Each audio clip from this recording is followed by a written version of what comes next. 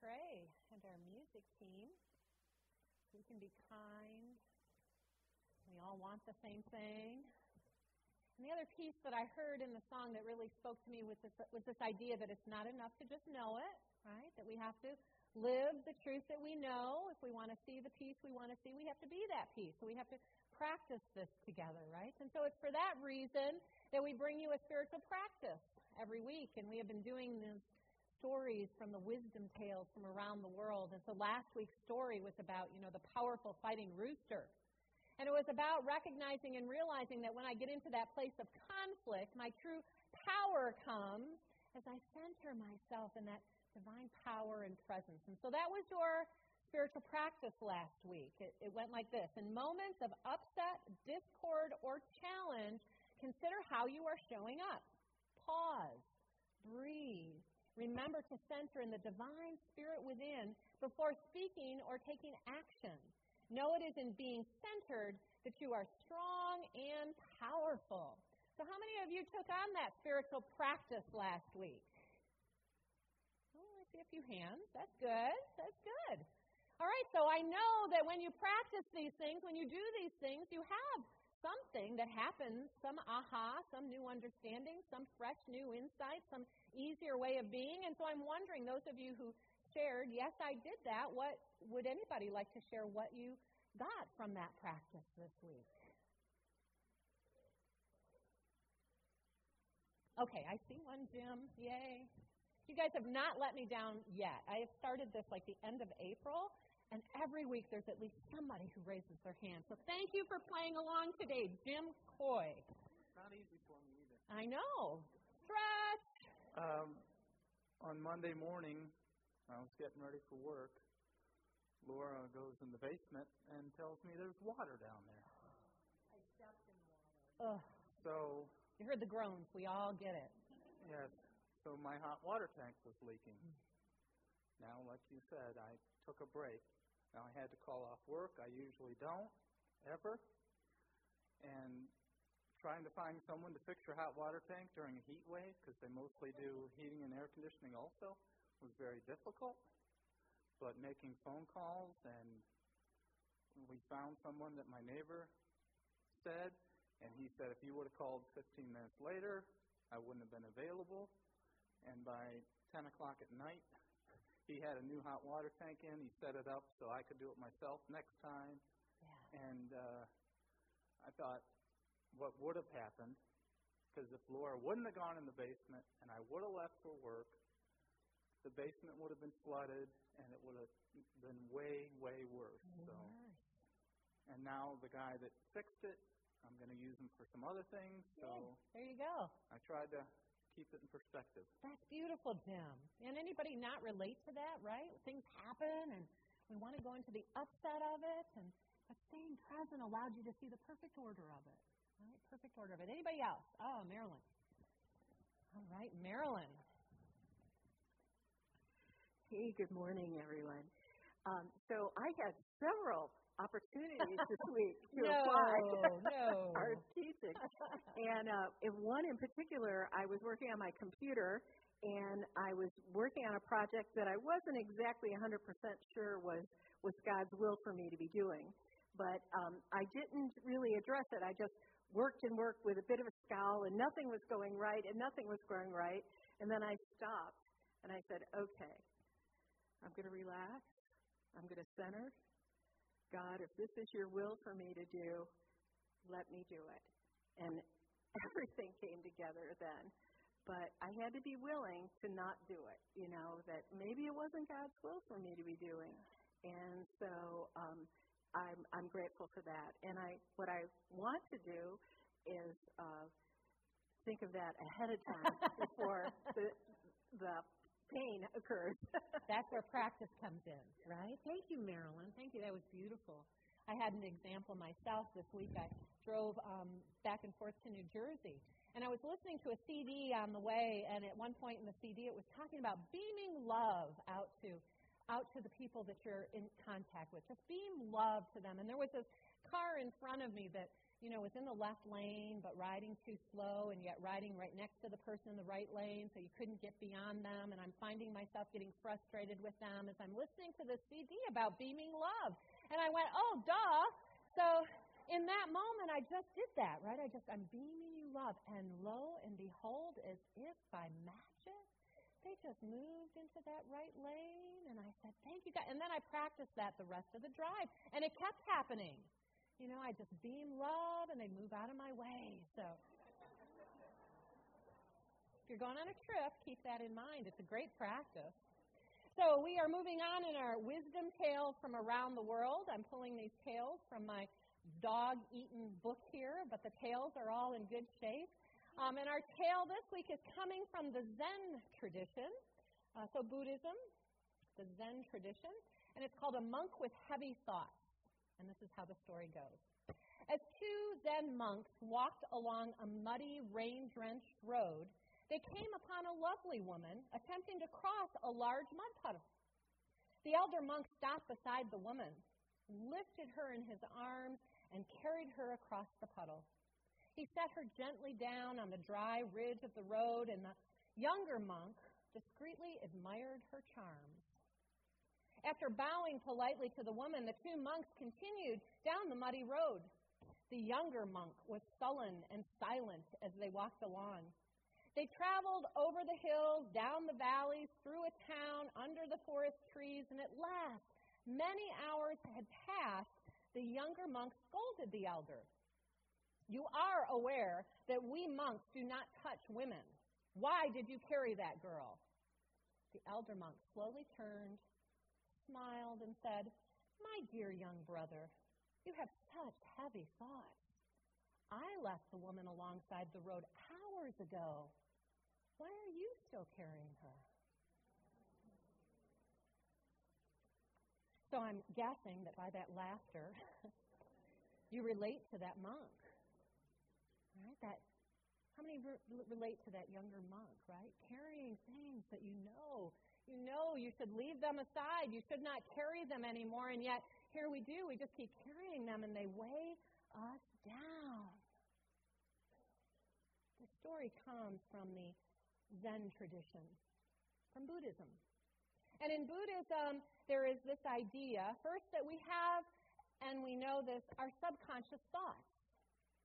Subconscious thoughts which are within us that 95 to 97% of the time are ruling the way in which we are interacting with whatever the experience is. So oftentimes, when your buttons get pushed and you react without thinking, well, that was Marilyn's first reaction, right? With the frustration of what she was doing. That's that subconscious reactions that take place. And I don't want you to come away from this thinking that there's something wrong with the subconscious, that we have to get rid of the subconscious, because the subconscious has its value. The subconscious is also that within us that keeps our heart beating, that keeps us breathing, right? So it's very valuable to have the subconscious that keeps us moving along. But we also need to realize it's been informed by all of the things that we've been taught to believe as we've grown up.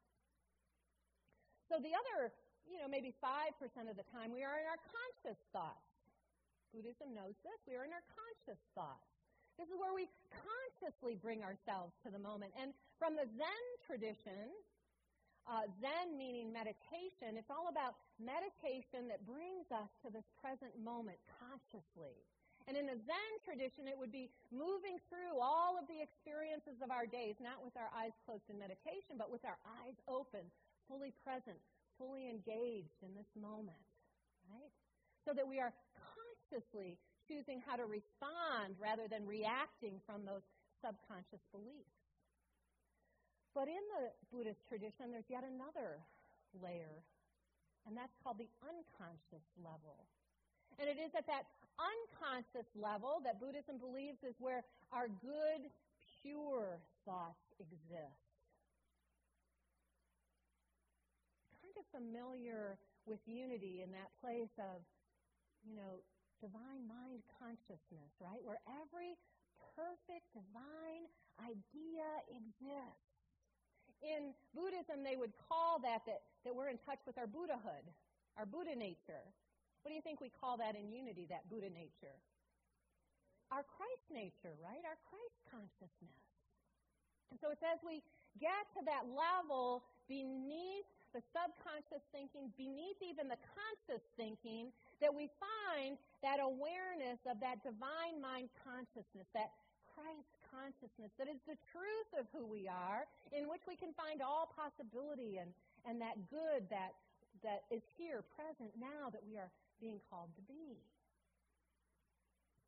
And so that's what they're talking about in this story here, right? How we stay in this level of subconscious reacting to life. Buddhism has 4 noble truths. The first noble truth is that life is suffering. Anybody here not ever experienced suffering? If you're alive, there's opportunities to suffer. There's loss, there's change, there's lots of pain in this world, and we have opportunities. And most of the time what we do is suffer. Life is suffering. But Buddhism also tells us why we suffer. Anybody know the reason why we suffer? Attachment. Yes, the second noble truth. We suffer because of our attachment to the way we think things ought to be. Right? So we've got suffering that's caused by our attachment. But the third noble truth tells us that there is a way out of the suffering. And the fourth noble truth is that the way out of the suffering is to follow the Eightfold Path. So there's a way out that Buddha has defined for us. There's a way out of our suffering. So if we go back to the story, right, the monk that was carrying those heavy thoughts was suffering because he was attached to an idea of the way it ought to be, which didn't look like what actually occurred. And in the process, not only was he suffering, but he was also judging the other person and wanted him to come to this place of suffering. I was quite surprised about it was last Sunday, I got an email. I get a weekly email from Truth Unity, truthunity.net, great website if you're looking for unity information. And so Mark Hicks, the one who takes care of this website, sends a weekly email. And the weekly email came last week, and what the weekly email said was that prayer was not the foundational discipline of unity. Now that seems odd, like really? Because the whole unity was founded on prayer. How could it not be the foundational spiritual discipline of unity? Anybody want to take a guess at what is the foundational spiritual discipline of unity?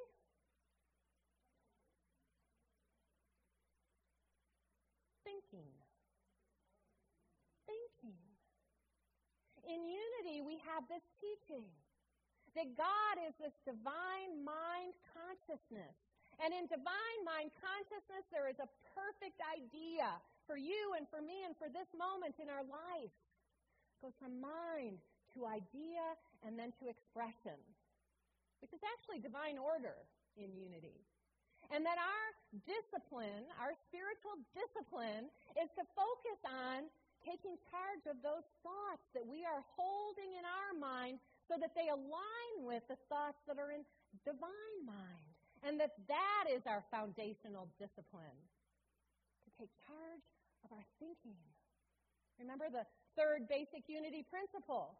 We create our world through the activity of our thoughts. And so if you think about it, that foundation of thinking is even beyond prayer, because prayer is to align our mind with God mind. And again, it comes down to thinking. How am I thinking? And we can think in ways that cause us to suffer, and we can think in ways that bring us to a place of peace.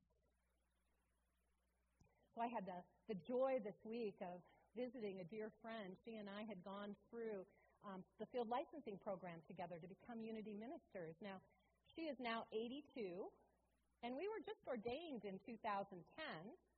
So if you do the math, you can see that she was well into her 70s, right, as we began and continued this program together. Now, how many of you would automatically think, well, I can't start something like becoming a minister in my 70s. I'm way too old for a second career or a third career, right? But that didn't stop her. She became this unity minister, and we connected very early on. in our program. And so I kept in touch with her, and after the field program was over, after she was ordained as a minister, she began to experience symptoms of dementia. And we would talk every week on the phone. And every week she'd be talking about this, and she'd say to me, do you think I should be worried? Do you think I should be concerned? And I'd say to her, you still know me. As long as you still know me, I'm not going to worry about it. And then March came, and it was the first phone call that she didn't know me. And she didn't stay there. A couple of phone calls later, she knew me again. And each time that she'd know me, she'd be saying, when are you going to come? You've got to come see me. You've got to come see me before I die. I don't know how much longer I'm going to make it. And so I carved out a couple of days so that I could go see her, and I did that this week. So we were sitting together and talking in this morning when I was there, and the tears were flowing, right? And the tears were around these ideas. I used to know so much. I used to do anything. At work, they would tell me, just go do whatever you want because you're so good at it all. Why am I here now? Why can't I be thinking clearly like I used to think? And the tears were flowing. Now, I'm sure each and every one of us here totally understands where she's coming from, right? I mean, we would probably be there, and probably are with whatever the experience is in our life, right? But my conversation with her in that moment was that she was attached to the way she wished things were still. I wish I could still think clearly. I wish I was able to do the things that I used to be able to do. I wish. And in that moment, my words for her were that attachment to the way that you wish things were is causing you to suffer in this moment. That's where the tears are coming from. And while I understand totally and completely the attachment to the way you wish it was, it's causing you to suffer in this moment. And so she used to have this thing that she would do when something happened, and it was her denial. So in Unity, we teach denials, not giving power over to something, and this was her denial. Oh, so what? Perfect denial. Oh, so what? And I said, what would happen if rather than wishing things were different in that moment, you could just say, oh, so what? This is where I am right now. Now, I share that story with you because each of us has something in our life that we are attached to wishing it was different. And we carry around a story with us about why it is that it's not the way we wish it would be. And in carrying those stories around with us, we cause ourselves to suffer, and then all that you're doing is adding to more suffering in the world. So what? Be here now with what is, right? Albert Einstein, I don't know the exact quote, but he has a quote that goes something like this: you cannot solve a problem at the same level of consciousness that created the problem.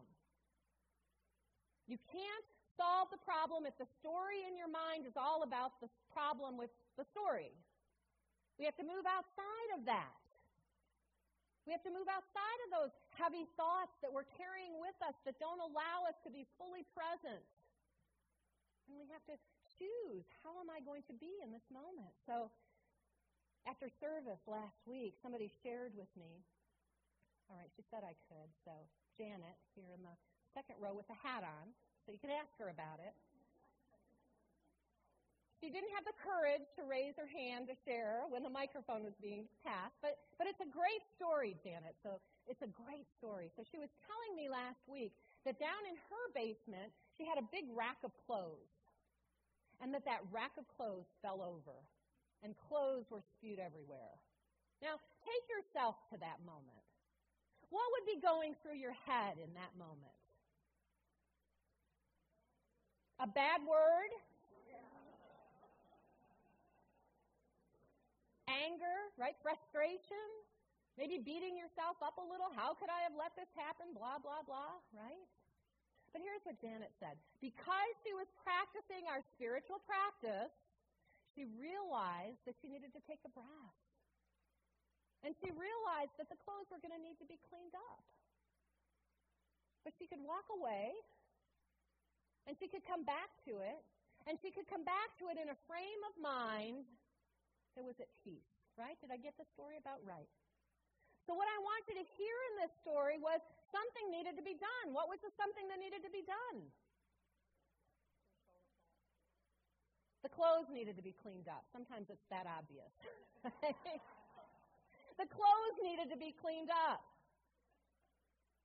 Whatever the situation is in your life, that needs to be addressed. But we get a choice as to how we are going to interact with what that experience is through our thoughts. And Janet could have come at it from this place of anger and frustration and impatience, or she came to it from a place of peace. The action is the same, cleaning up the clothes. But the way she brought herself to the situation was completely different. And she was at peace.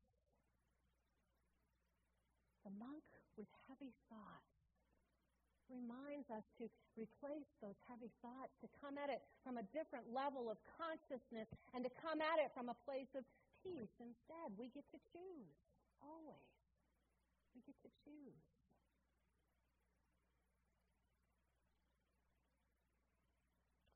What are you going to choose as you move about the activity of your day? Now, the thing about this story was we all identified with that monk with heavy thoughts. Anybody not identify? Did anybody identify with the elder monk? Ah, good for you, DJ. Because here's what happens to me, right? Somebody comes along, a younger monk, and throws something in my face about something that I did wrong, and where do I immediately go to, do you think?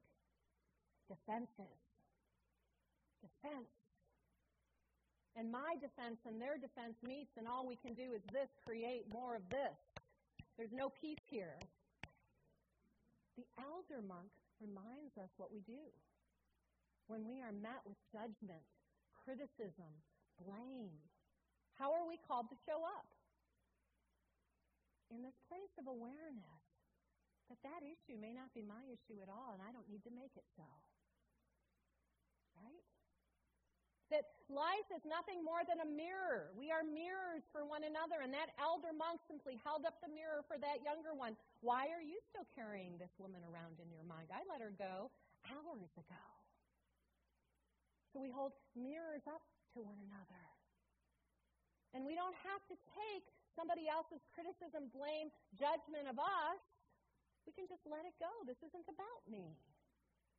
But now here's the challenge that I am so aware of. Because there is that ego in me that could just say, oh no, this is your problem, I'm your mirror. I have nothing to learn, I have nothing to stretch through, I have nothing to grow here. Do we do this? You know, that elder monk was probably a pretty enlightened master, and I'm still enlightening, I'm not there yet. And so for me and for you, our challenge is not to make it, not to take it, not to make it about us, but at the same time to balance that with the question, is there something for me to learn here? Is there something that I need to grow into, some deeper understanding? Right?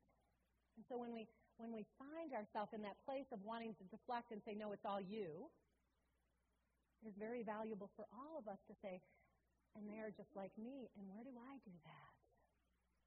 Because we cannot change the world if we stay at the same level of consciousness as the problem that is being generated by our collective. Right? All right, so I got to practice it. Who's got to practice?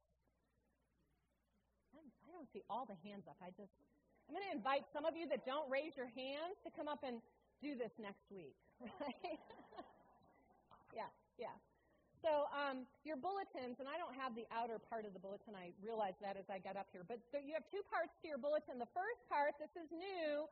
Our outer bulletin is being recycled all summer long, and so we're inviting you to leave it back at the back of the hall as you leave, because we'll use that again next week. But on the inside, and there's a place, if you want to connect with us, you rip that off. Thank you, Christy. Rip off the Let's Connect card, and you can give us your information, and we'll connect with you. But this piece, leave this behind. The inside, however, is intended for you to take home with you. It has everything that's going on here at Unity Spiritual Center, but it also has what used to be known as the back of the bulletin. So some quotes from Unity, our scripture for the day, which I'll get to in a minute, and our spiritual practice. So this is the piece you take home with you. So what is our spiritual practice this week? Think of one person that you don't particularly like. Think of one person that you don't particularly like. Anybody here not have that one person that you don't particularly like? Just one. Michael? All right, Michael. Well, pay attention this week and see if it comes up, right? Make the choice to think kindly of them today, tomorrow, the day after, and always. See them for who they are in truth. They too are divine. They too have that Christ within.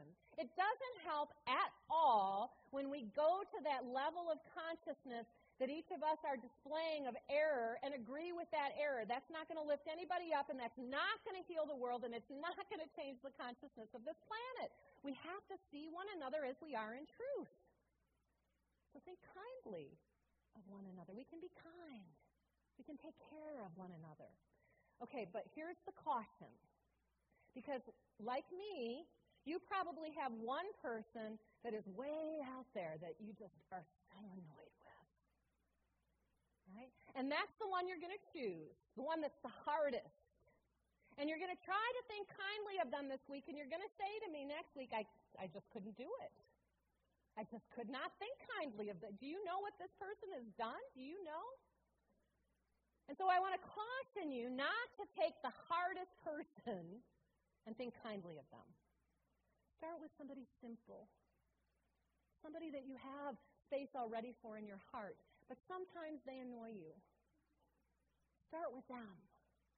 Because as we get good at those little places, then we can expand and grow into those that are harder. Can you see? Right? Otherwise, we're just going to give it up and say this stuff doesn't work. All right. So our scripture for today is coming from the Dhammapada. When you came in, hopefully you picked up one of our cards. If you didn't, pick one up on the way out. So it's coming from the Dhammapada of Buddhism, and it says this: all experience is preceded by mind, led by mind, made by mind. This is our third unity principle. Do you hear it? Speak or act with a peaceful mind, and happiness follows, like a never-departing shadow. And I'm still playing with that last line. Like a never-departing shadow. I want you to take this and put it up somewhere. Somebody told me as they left 9 o'clock, they're putting it up on their computer screen so they can keep an eye on this and keep this in the forefront of their thoughts this week. And like all wisdom, you can't keep it to yourself forever. So when you're ready to release the card to somebody else, release the card, release the wisdom, and come back next week and you'll get another card with another scripture and another tale. Deal? Who's going to join me this week? Are you ready to do so? That was lame. Yes, it was, Christy. Totally lame. Who's going to join me this week? There we go. That energy, that enthusiasm. Let's hear a big yes. Yes! Great. Go do it. God bless.